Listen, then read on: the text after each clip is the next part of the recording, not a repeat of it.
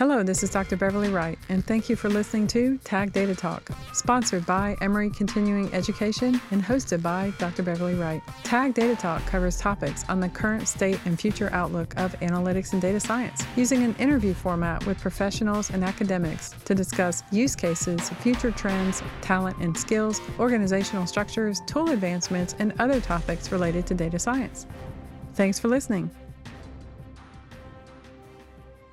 Hello, this is Dr. Beverly Wright, and thanks for joining Tag Data Talk. With us today, we have Greg Jones, Chief Data Officer at Carpe Data, and we're talking about forming effective business analytics partnerships. Thanks for joining us, Greg. Thanks for having me. Awesome. And I noticed you took your motorcycle here, so I know at least one reason why you're so cool, but tell us why else you're so cool. Well, I like to think that I'm so cool because I'll pet your dog, I'll walk your cat, I'll run with you, drink a beer with you. Basically, I'll be your best friend. Very cool. So tell us about your background. So my background has mainly been in financial services, and I've recently gone and switched over to the insurtech space. I've always sat within a data and analytics perspective, although I'm not trained as a data analyst through my education. I went to school and undergrad at Wilmington College in Delaware, and then I have an MBA from Georgia Tech. Nice. Okay. I've heard of that school once or twice. Very cool. And you were in financial services and now you're in the insurance. What do you do at Carpe Data? So as the Chief Data Officer, I'm accountable for driving the data strategy and the data supply pipeline, where we make sure that all of the data that we're collecting, we bring in, we standardize it, normalize it, and we clean it up so that when the data scientists of our customers get it, it's clean, it's trustworthy, and they can build the models that are going to be predictive for their customers. Fancy. I love it. And we're talking about business analytics partnerships, meaning partnerships between the business and partnerships between analytics. So before we talk too much about how to form these awesome partnerships, let's define what do we mean by the business and what do we mean by analytics groups? That's a great question. I think one of the things we have to do first is we have to define the term analytics. Before I came on, I looked up the definition on Wikipedia and a bunch of things. I'm not going to bore anybody with that whole definition, but it's about a page long. Boring. It's exciting. It is exciting. However, I think that it's long and it's somewhat ambiguous even in the definitions. And if you look at all of the different examples that come out, if you Google this, you can see that there's discrepancies. The basics is that, according to Wikipedia, that is that it's a combination and the application of statistics, computer programming, and operations research to quantify performance. I like to even simplify it a little bit further, and I like to think of analytics groups as they are in the business of helping people and businesses make better decisions based on data. And so I think once you define that term of analytics, you can then flip over and you can say, now, how do I define the business? And defining the business, I really like to look at that as the business is analytics customer. In my opinion, that's almost enough. Really? Interesting. Okay. So you see the business as an analytics customer and that regardless of what that context is or what kind of problem they're solving or what kind of groups we're looking at or verticals we're talking about, as long as they're receiving support for their decision-making using data from those teams, then they're considered a business customer. I think so. Okay, cool. I can't think of a time that that's not true, but that's interesting. I've never thought about it that way. Why are these partnerships so important? I mean, one group has a job to do, another group has another job to do. Why they got to be all partnery? Well, if I think about some of the use cases of where I see a success and then also the opposite, and I'll start with the opposite because those are a little more glorious. If a business person, the person that's maybe accountable for the health and strategy of a business, requests from an analytics group to create a new model to predict some sort of factor. The analytics resource, the analytics team, if they don't understand what the business is actually trying to accomplish, then they may go off and they may build an incorrect model, or they may predict something that is not quite in the context of what the business is asking for. And so the partnership, the big part of the partnership is really about creating that trust and breaking down what I like to think of as the pride or the hero complex between those two organizations.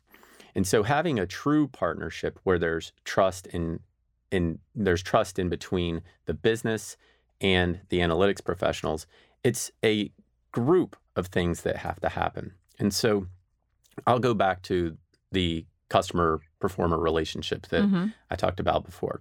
So if you think about the business as the customer and analytics as the performer or the person doing the work or the group doing the work, providing a product to the business, you could have a business person that asks for something and doesn't provide any context, because it's not always that the business is right or doing the right thing. Many times that's not really the way it works. But the business or the business person requests a product or an analytical solution from the analysts or the analytics professionals. Many times what I see is that because there's not a relationship, or there's not the right level of trust or the right level of vulnerability between those organizations, the analytics or the data science group will go off and there'll be assumptions made based off of the information that they were given by the business, and they'll develop a model to predict X. They'll deliver that model back, or that analytical solution, and it won't necessarily meet what the business asked for. And I think that what I've seen is that in circumstances like that, it's because there's a lack of clarity in the request from the business, and then there's a hesitancy from the analytical teams to challenge the business on what they actually mean and understand the full context.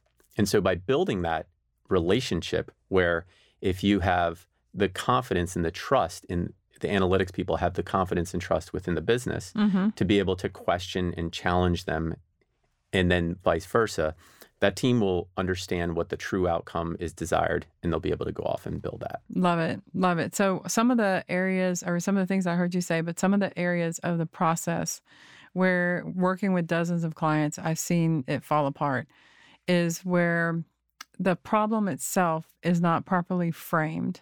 And I think that's what you're talking about with the business problem never really being fully understood. So that framing process requires a certain amount of, you use the term vulnerability, which I thought was interesting, between both parties. But the data science team sort of pushing back in a sense of saying like, well, let's talk about what you really need. So that for sure is part of that process where I see for some failure. And I'll give you an example in a second and make sure we're on the same page. The second part of the process where I see things sort of falling apart that I think you alluded to is in the delivery. And again, you're talking about, you mentioned trust. And with trust, not only is that front end that I mentioned come into play, but also in the absorption of the results. Like if it's an ugly result and you don't want to see it, sometimes you just say like, oh, I don't trust the data scientist, or they didn't do it right, or they used the wrong data.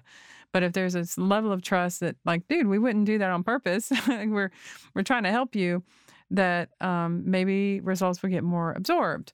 Is that kind of what you're saying? Is that especially, I mean, sure, throughout the process within the journey, but that front end, it sounded like you're saying it's sort of crucial to have those right conversations, and then that back end to have those insights happen.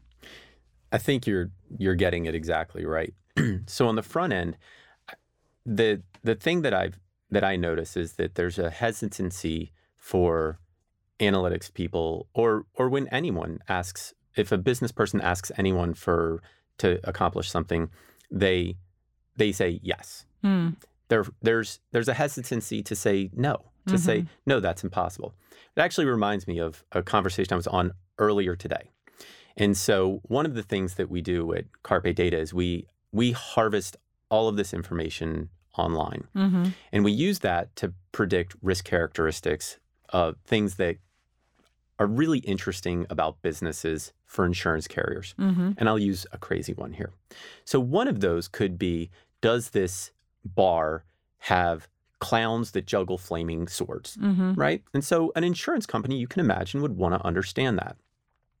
And so the product team would ask our analysts, I need you guys to tell me how many restaurants or how many bars have clowns with flaming swords. And the analytics team, the response is usually, we can do it. And they don't push back to understand what's the precision of that attribute that we need. What's the recall of that attribute that we need? And so when that is developed, they come back and they say, hey, the precision is 90% and the recall is 2%. Right. Something abysmal. And the business all of a sudden throws their arms up and they lose confidence that the analysts understand what they're doing. And maybe they should ask something like, how are you going to actually use this? Like, tell me what you're really trying to solve. There's a competitor that was telling us about one of their clients, and their clients basically said, I need you to develop a regression model that predicts this. Like, how? Okay, so you're telling the data scientist what type of technique, you're telling them what you want to predict. You're not giving them the full, and this is definitely not all on the blame of the business side, by the way. But if you're not giving them a full picture and the data scientist doesn't say like, well, help me understand what you're actually trying to solve, then you're saying like it's hard for them to really get a good answer until they truly understand what they're trying to solve. Is that right? Agreed. I think there's another component still on the analyst side. So the analyst said, well, if I ask them what they want, they're going to say 99% precision and 99% recall. Right. And the behavior that I'm working to put into the organization is that if the business asks for something ridiculous, then give them a ridiculous solution. And the comment with this one was, okay, if you want 99% precision and 99% recall, then we need to deploy this person on our team to go to every single honky-tonk bar in the United States. And It's going to take us over a year.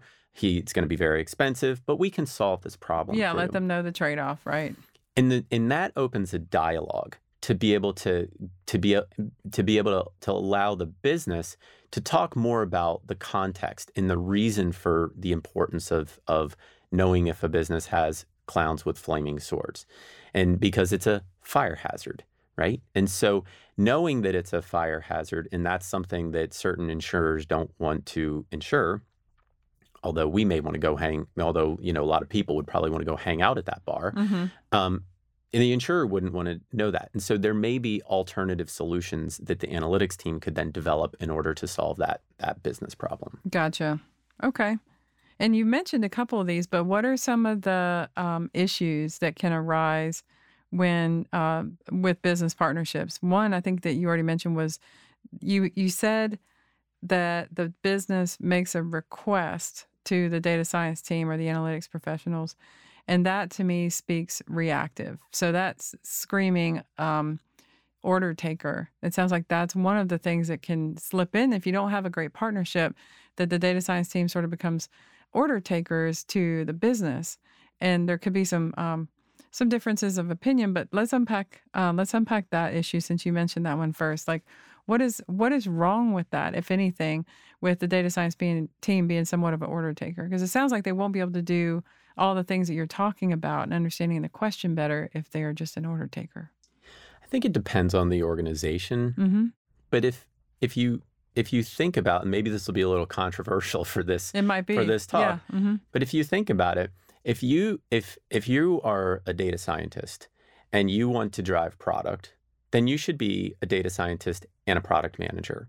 If you're a data scientist and you want to be the CEO or you want to be accountable for the business decisions, then you should do that. And there are plenty of very successful data scientists that go on to be extremely successful product managers. There's plenty of data scientists that are CEOs of their own company. Mm-hmm. In a larger corporation, if your role is to help people and businesses make better decisions based on data, mm-hmm. and you understand who your customer is, and your customer is the business, then it's not that, you could look at it as an order taker, But really, you're trying to create a relationship, a customer and performer relationship. If you work for McDonald's, you're an order taker. And if you want to be that kind of data scientist where they are explicit, or the business prescribes the type of analytical work to do, right? Build me a logistic regression model that does da da da da da. Right. That's one thing. If you want to be the kind of data scientist that is, to go with my restaurant example, working at a high-end sushi place where the business comes in and describes the type of work or the business problem that needs to be solved, then that's a different type of thing. All the way up until if the business now leaves you to be autonomous to make decisions and gives you more of a broader overview of what the business problems a customer is having. So I think when we use the term order taker, that has somewhat of a derogatory connotation. Sure. I would say that there are probably at least four levels of data scientists. There's data scientists that need their work prescribed to them, and maybe that would be an order taker. There's data scientists that need the business problem described to them, and so that's a little bit of a higher level. Maybe that's the Lone Star Steakhouse, right. If they're still around. Data scientist. Then there's the autonomous data scientist, where the business could come and say, I have all of these different business problems. Help me understand what I want. And that would be you go into your favorite restaurant and you say, I want the chef's menu. You have no idea what's on it. You just trust that they're going to do it. Right. Each one of those people are technically an data order science. taker. Oh, okay. But the level at which they're engaging with the business is different. I see. So becoming an advisor, you're still somewhat of an order taker, in that you still have a customer, you're still trying to provide for them, but you're doing so maybe in an advisory capacity. And we're all order takers. Oh, sure. Even the business is order taker. The CEO is an order taker from the board of directors. Yes. So we're all order. It's not just data scientists. Right. We're all Absolutely. order takers. Absolutely. So there's that one issue that it could or could not be an issue depending on the company, and that you become somewhat reactive, and that if there's a lack of partnership, maybe you just feel like, oh, I need to go do what the thing they asked me to do, even though it's not solving the problem. The second one that you mentioned was unsure questions. Those are certainly one of the issues that could come up, is that you end up with unsure questions. And the third thing that you mentioned, you sort of danced around it a little bit, but that maybe the results won't get absorbed into the business or implemented. Are there other types of issues that can result from not having a good partnership? Yeah, maybe just to touch real quick on that third one. Yeah. So probably everybody that's listening has done this exercise. And if they haven't, at some point they're going to. You're in a group of people. You get a bunch of, and I'm ruining it for the whole world at this point, but you get a bunch of pieces of spaghetti and some marshmallows. Are you hungry today, Greg? Because you're using a lot of food examples. I'm hungry every day. Okay, cool. I'm vegan, so I'm right there with you. Okay. So you get a bunch of pieces of spaghetti and marshmallows. And the objective, and everybody's broken into a group, and the objective is that you want to build the tallest tower within 10 minutes. And so the tables scramble and everybody starts to jam stuff into the marshmallows and make these towers. And the objective is of course to make the largest tower. But what people fail to do, usually, no one's going to do this anymore. So for all the organizational development people out there, I'm really sorry. But what people fail to do is they fail to look around and see how tall is someone else's tower. They fail to let go of their tower to see, is this thing going to be stable? And so I think similarly, when there's when it's not clear about what the business is asking, instead of getting clarification and having the confidence in themselves, I see a lot of data scientists just say, okay, I'll go and build this tower, and they just go and build and build and build, and they don't have kind of a regular cadence where they're connecting with the business to make sure. Now, that's not always the data scientist's fault. I think that it's fundamentally that lack of intimate business relationship, not in a weird way, but intimate business relationship where the data scientists and the businesses trust that each other have the best in mind. Gotcha. Very good. Well, we talked about a lot of great nuggets. So what would you say is your final piece of advice for an analytics professional trying to form effective business and analytics partnerships? So I have a saying that I like to say, and it's called freedom through discipline. Mm-hmm. And I think that the business and the analytics teams need to develop a disciplined engagement model of how they're going to work together. And it sounds a little bit corny and it's super bumpy when you first start it. Sure. But once you get into the rhythm and once you start to forget about the actual framework and just start to behave in that manner, mm-hmm. I have seen where the relationships really blossom and the business teams learn a lot more about the analytics, even to the point where they want to learn how to code. That's a extreme example. You here, may or Greg. may not want to do that. Right. But that's also how, on the data science side, that's where I see data scientists moving into being product managers, gotcha. moving into the business. Okay. And so I'd say that a disciplined framework of how you're going to engage with each other will give you the freedom to have a successful partnership. Okay, so establish that early on during the intake process that here's how we're going to work together as opposed to just trying to jump in and do the work. Right. Gotcha. Great advice. Thanks again to Greg Jones from Carpe Data for talking to us about forming effective business analytics partnerships. Thanks.